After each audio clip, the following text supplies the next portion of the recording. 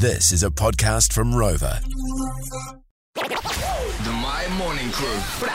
And we've got a very special guest joining us over the phone right now. My Whānau, you know we love our kai, but more in particular, if you're like, what do I care about Tamaki Makaurau right now?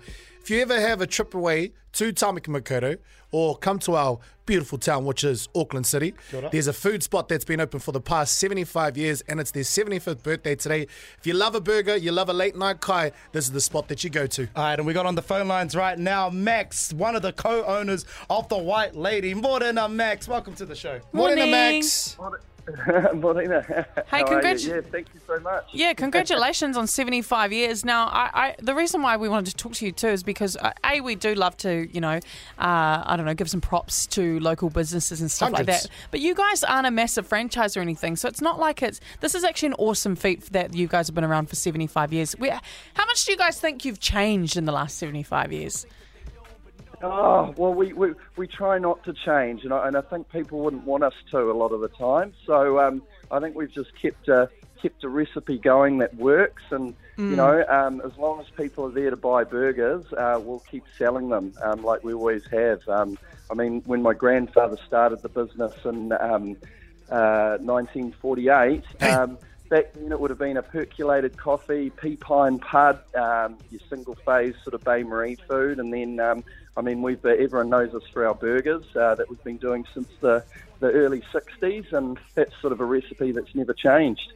So what's been, congratulations one more time, but what's been like the top seller when it does come to your burgers? Because I know there's like a variety that you do and you do them well. I mean, personally a massive fan of the cheese toasties, but yeah, what's been your top seller over the years? Yeah, our beef burgers are really famous, toasties, and our milkshakes, of course. Nothing goes past the White Lady burger, I guess, which is, our everything burger, which is an absolute monster. We get so many people who come down, they buy 10 of these, for all their mates. Yeah. I remember I used to have a White Lady burger before I went camping as a kid, just because I knew maybe I wasn't going to be eating that much over the camping trip. So I was like, right, okay, I better just stock up here a bit. We sell great burgers down there, and yeah, I've grown up on them, which is awesome, and yeah. Hey, Max, we are here trying to support local, man, but you guys had to battle the odds. Was it like a couple years ago? I think you almost got taken off Fort Street when I think the council wanted to move the caravan.